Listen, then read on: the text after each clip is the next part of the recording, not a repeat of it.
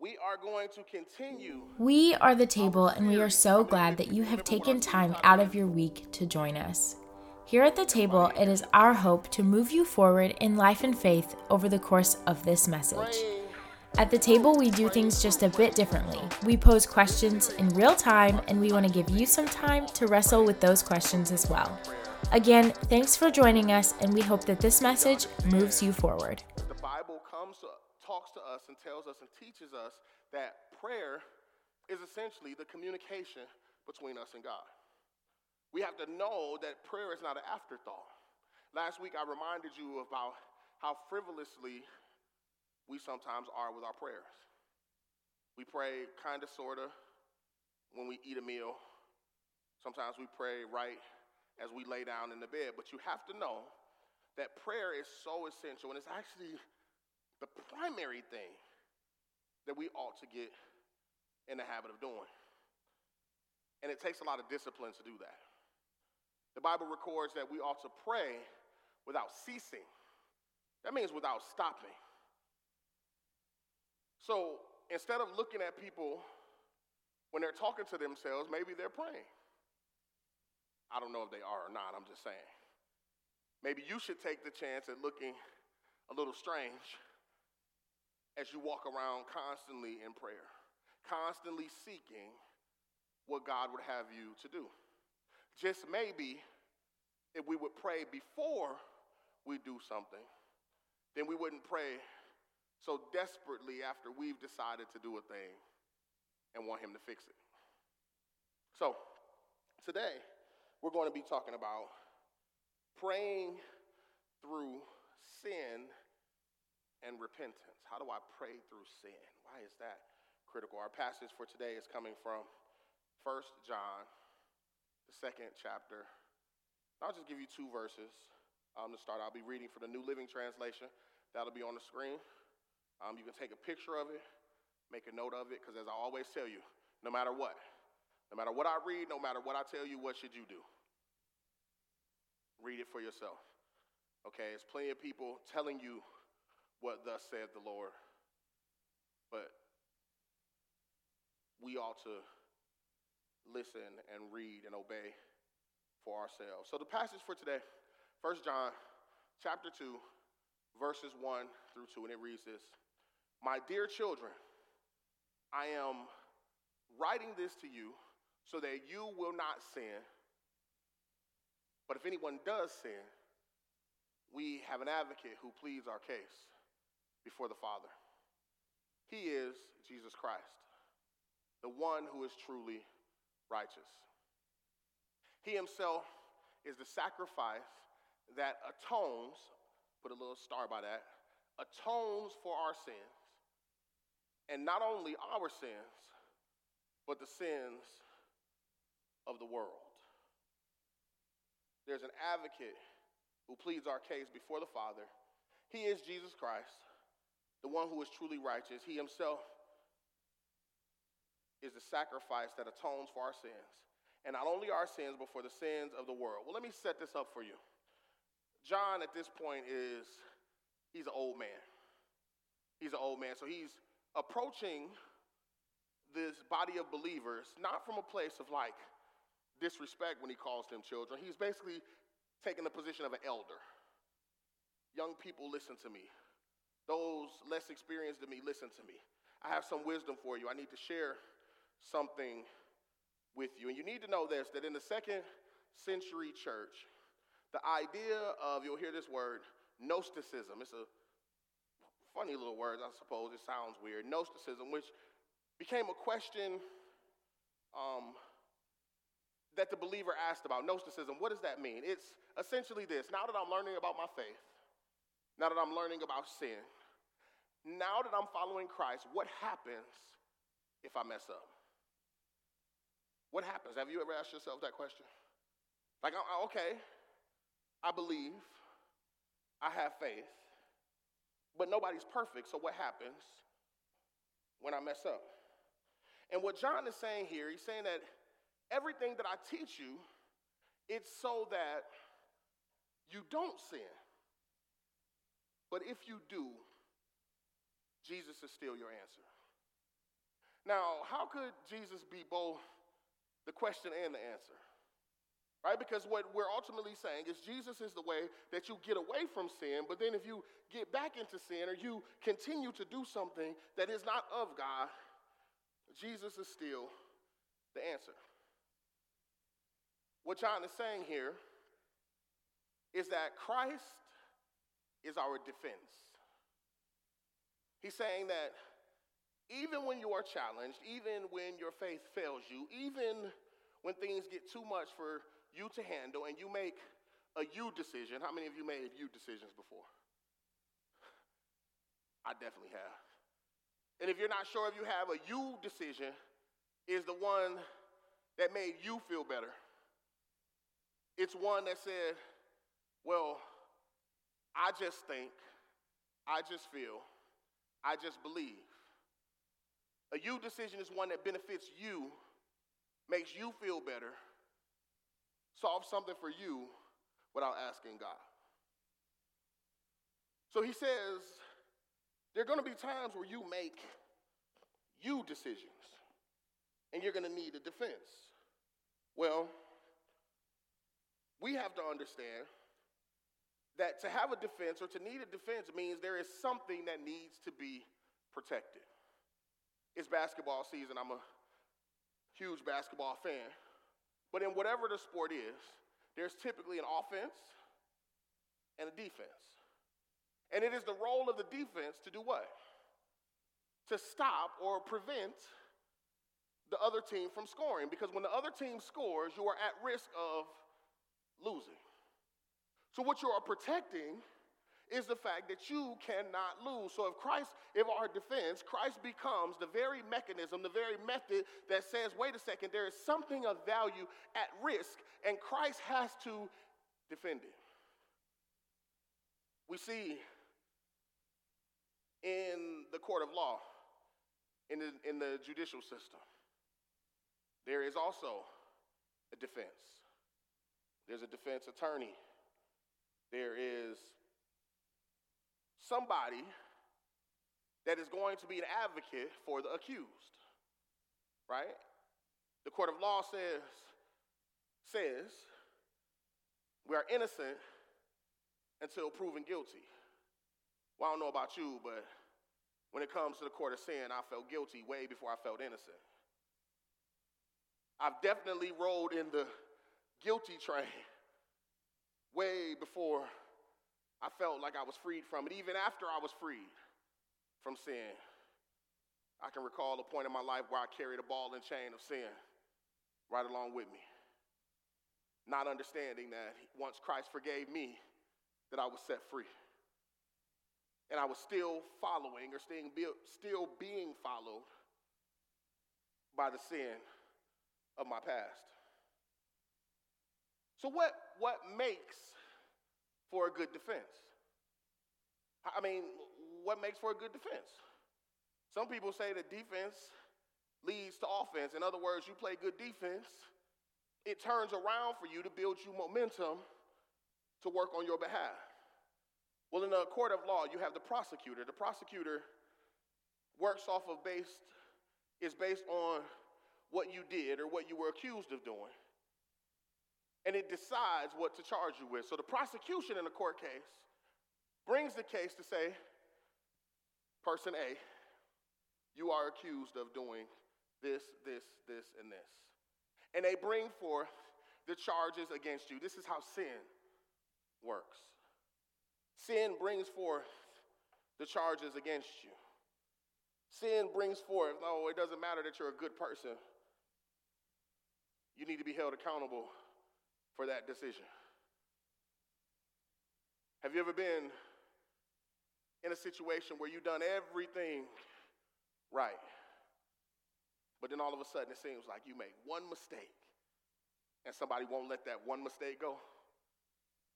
They want to hold you accountable to that one thing, despite all the things that you did that was well. Well, that's the prosecution. That's how sin works. Okay, great.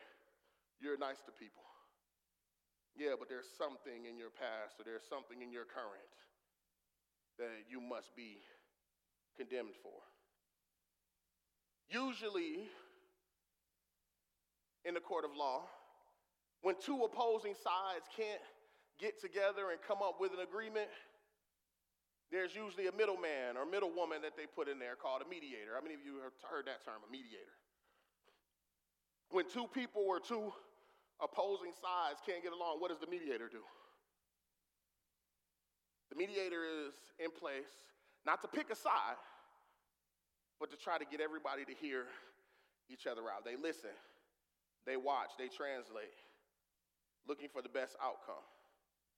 The mediator keeps the main thing the main thing. If the dispute is over land, all these feelings and all these emotions and all of this whatever doesn't matter.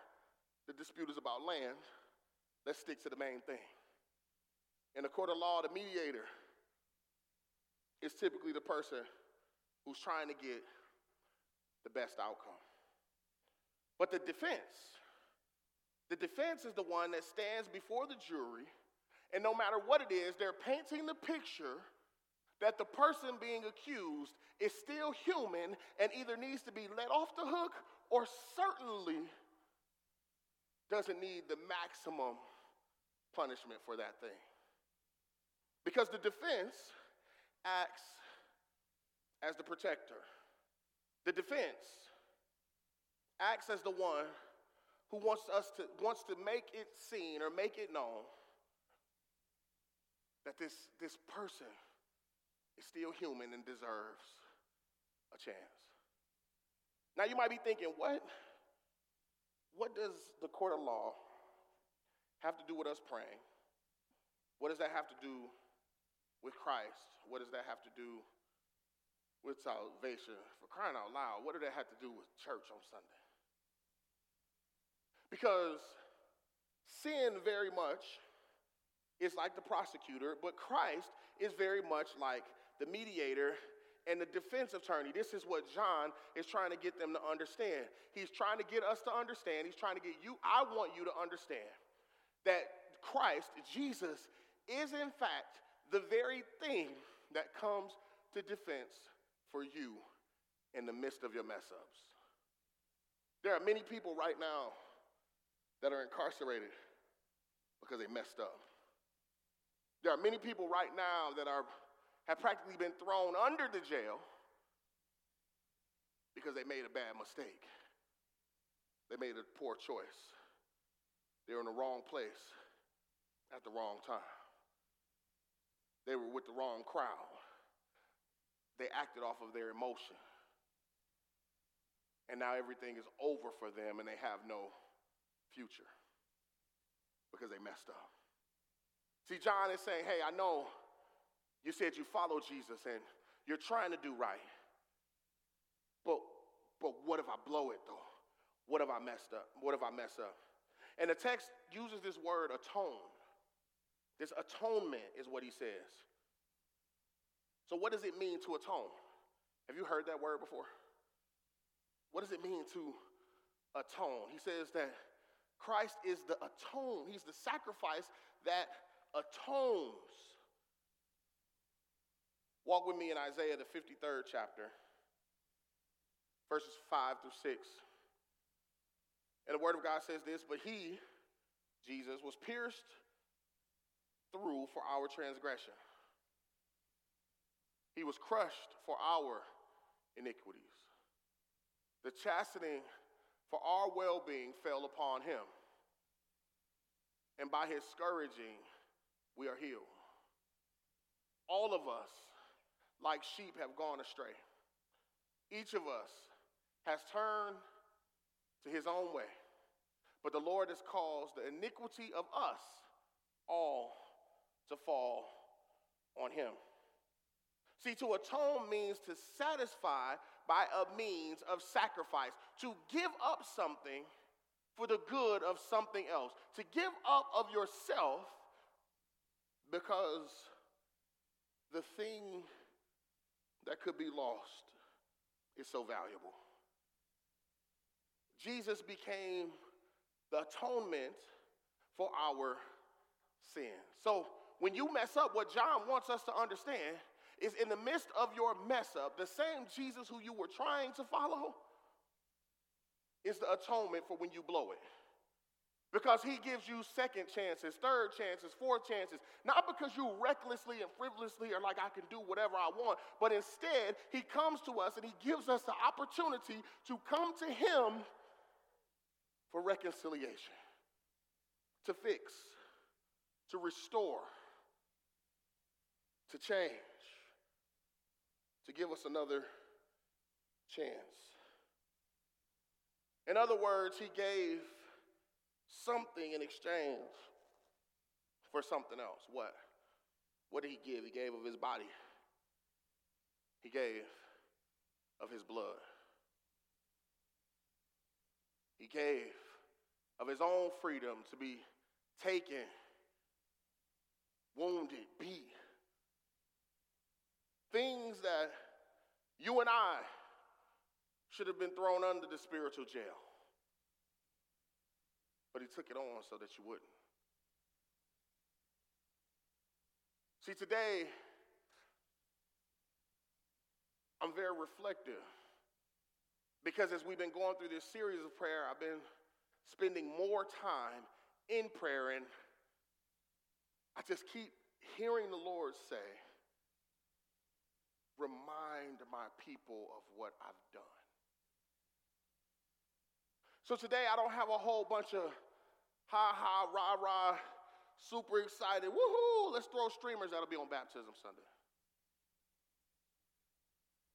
But today I have to take the time to get us to remember what he did and why he did it. It's for the times that we mess up.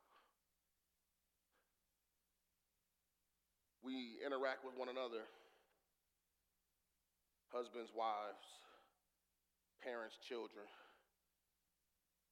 friends, family, partners, co-workers.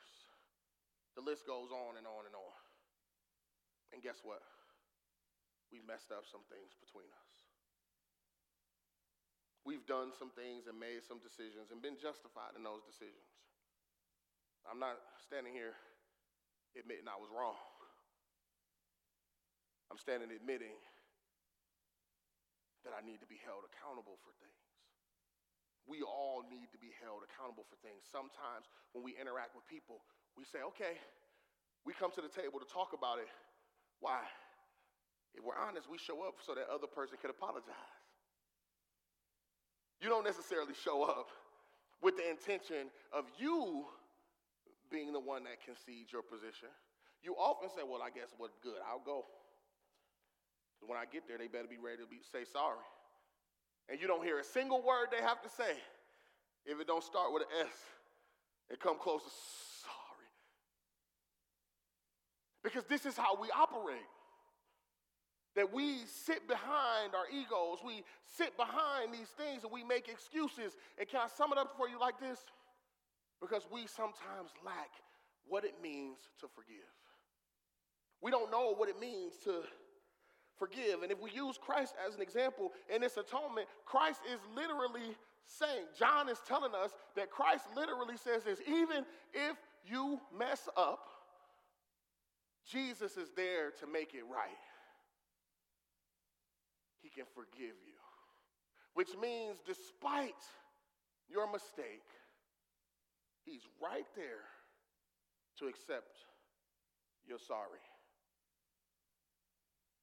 But we got to realize that when we say sorry, sometimes we say sorry, or it's hard for us to say sorry because that means we lost.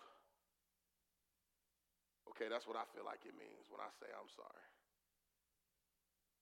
Because it seems like we're conceding because we're giving in or we're at a cost. We give someone or something the upper hand, but can I tell you that because of Christ's atonement, forgiveness is free.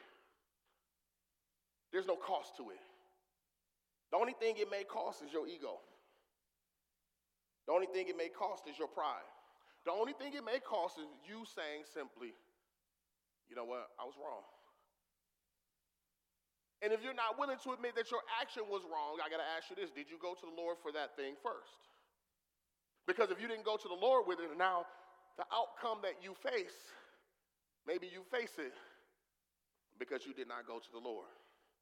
See, forgiveness does not cost anything. And it's really, really, really, really, really, really hard to forgive somebody who really hurt you. But can I put it to you like this? Could you imagine? I mean, you give somebody $5 and they don't do what you want them to do. You mad and won't forgive them. Over $5. But could you imagine giving of your life, being battered and bruised and wounded, killed, and the very person you died for, the very person you plan to die for, will deny you in public,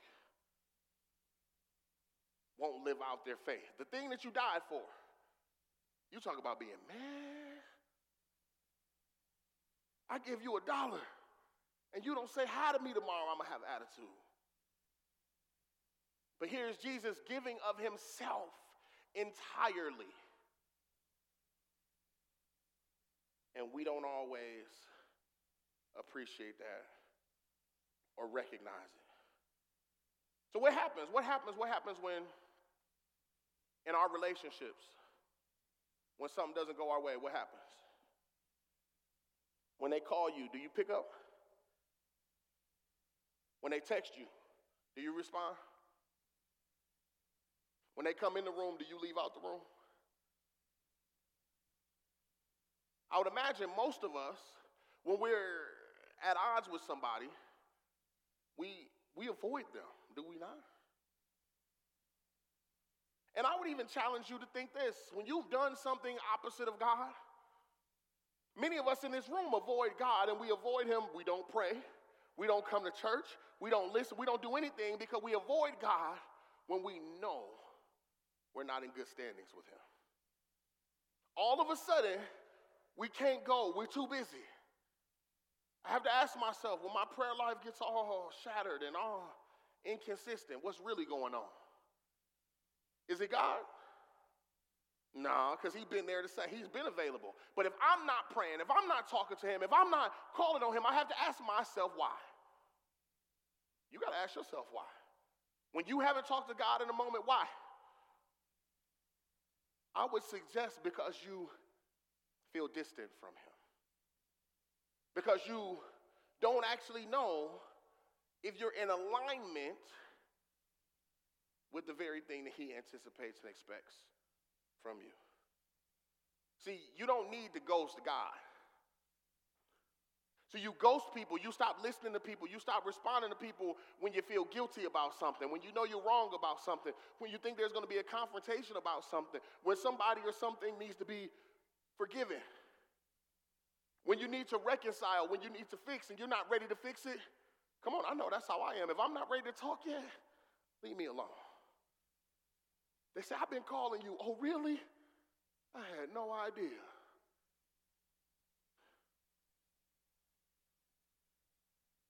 We need to, I just stopped by the other day. You did? They said, I saw your car in the driveway, huh?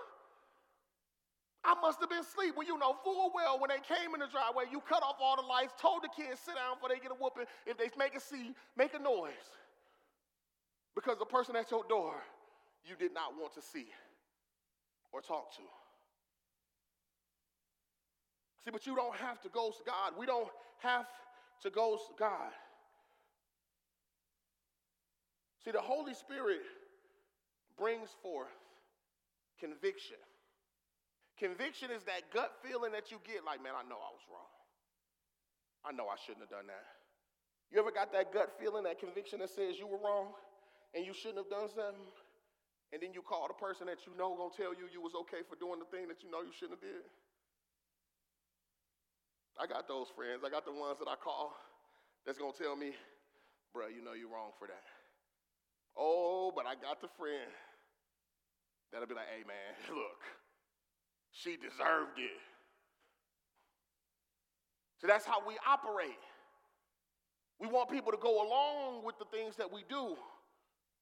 And we don't want to be held accountable for the things that we don't. John is saying here, look, on this walk, on this faith walk, on this journey that you're going to have, guess what? You're going to try your best to do the right thing, and then you're going to end up doing the wrong thing. And if you do the wrong thing, Jesus is still your answer. One of the jobs of the Holy Spirit, in John 16 says this, and when he comes, he will convict the world concerning sin and righteousness and judgment. In other words, whether you admit it or not, you know if you are outside of the will of God. Whether you admit to me that you did a thing or didn't do a thing, oh, you know when you're wrong. You know when you're wrong. How many of you don't know when you're wrong? That was a close one. Some of y'all was debating. It was like, nah, I'm just itching. Whether you admit it or not, you know when you are wrong. But here's the thing. There's nothing like being held hostage for something that God is willing to forgive you for. But you won't forgive yourself.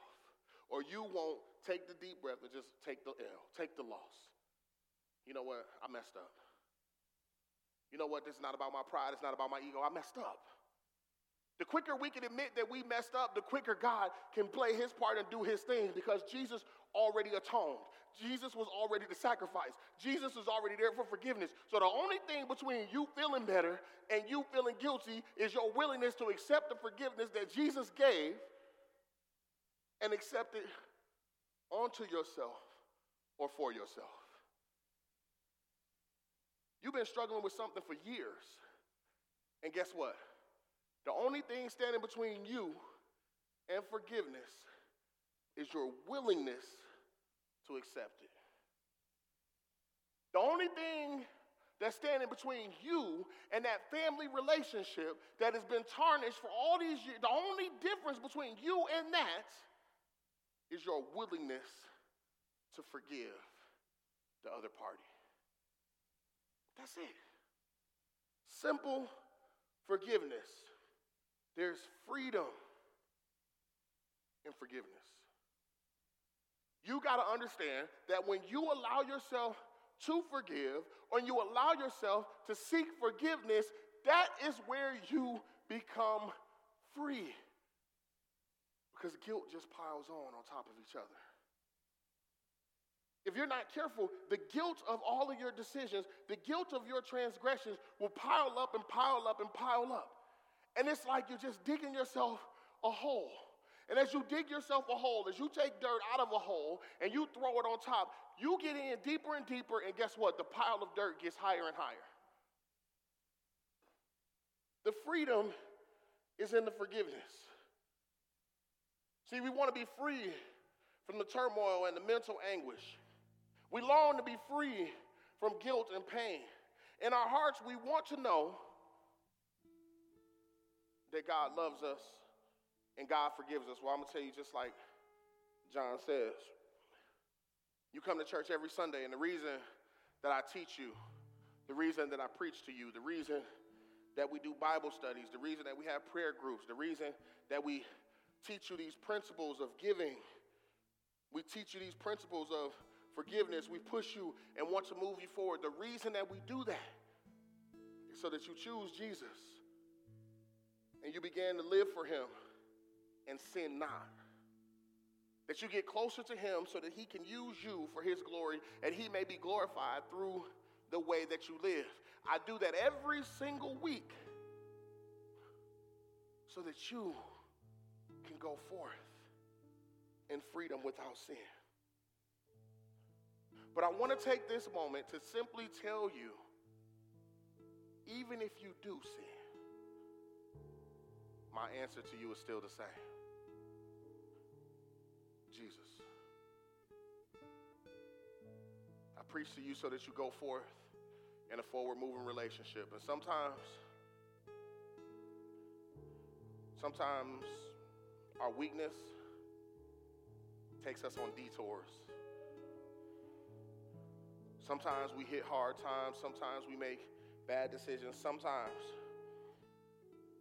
the circumstances of our life will pull us away from the Lord. But our anguish and our despair and our guilt, it either can push us away or it can lead us to him.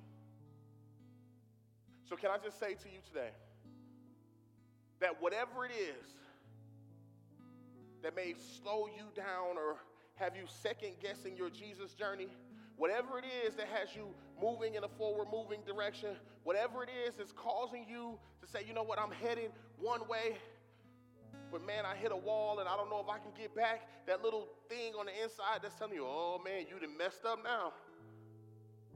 Can I tell you it's not over? Can I tell you and remind you that all you have to do is remember that Jesus, his sacrifice atones. His sacrifice brings you back. Your sin is never outside of the realm of God's grace. Now, I'm not telling you to go out here and run amok and do what you want to do intentionally, but sometimes our flesh gets the best of us. And we need to know that in the midst of it getting the best of us, we can come back. We can be, and we will be restored. So the question we should ask ourselves when we mess up, it isn't, should I talk to God about my mess up? It's how fast can I run back to God after I've messed up? If this message challenged you and moved you forward, personally or in faith, we encourage you to share it with someone who needs a message of hope today. And if you're interested or looking for ways to partner with us in our mission here at The Table, head on over to thetablejoliet.org for more information.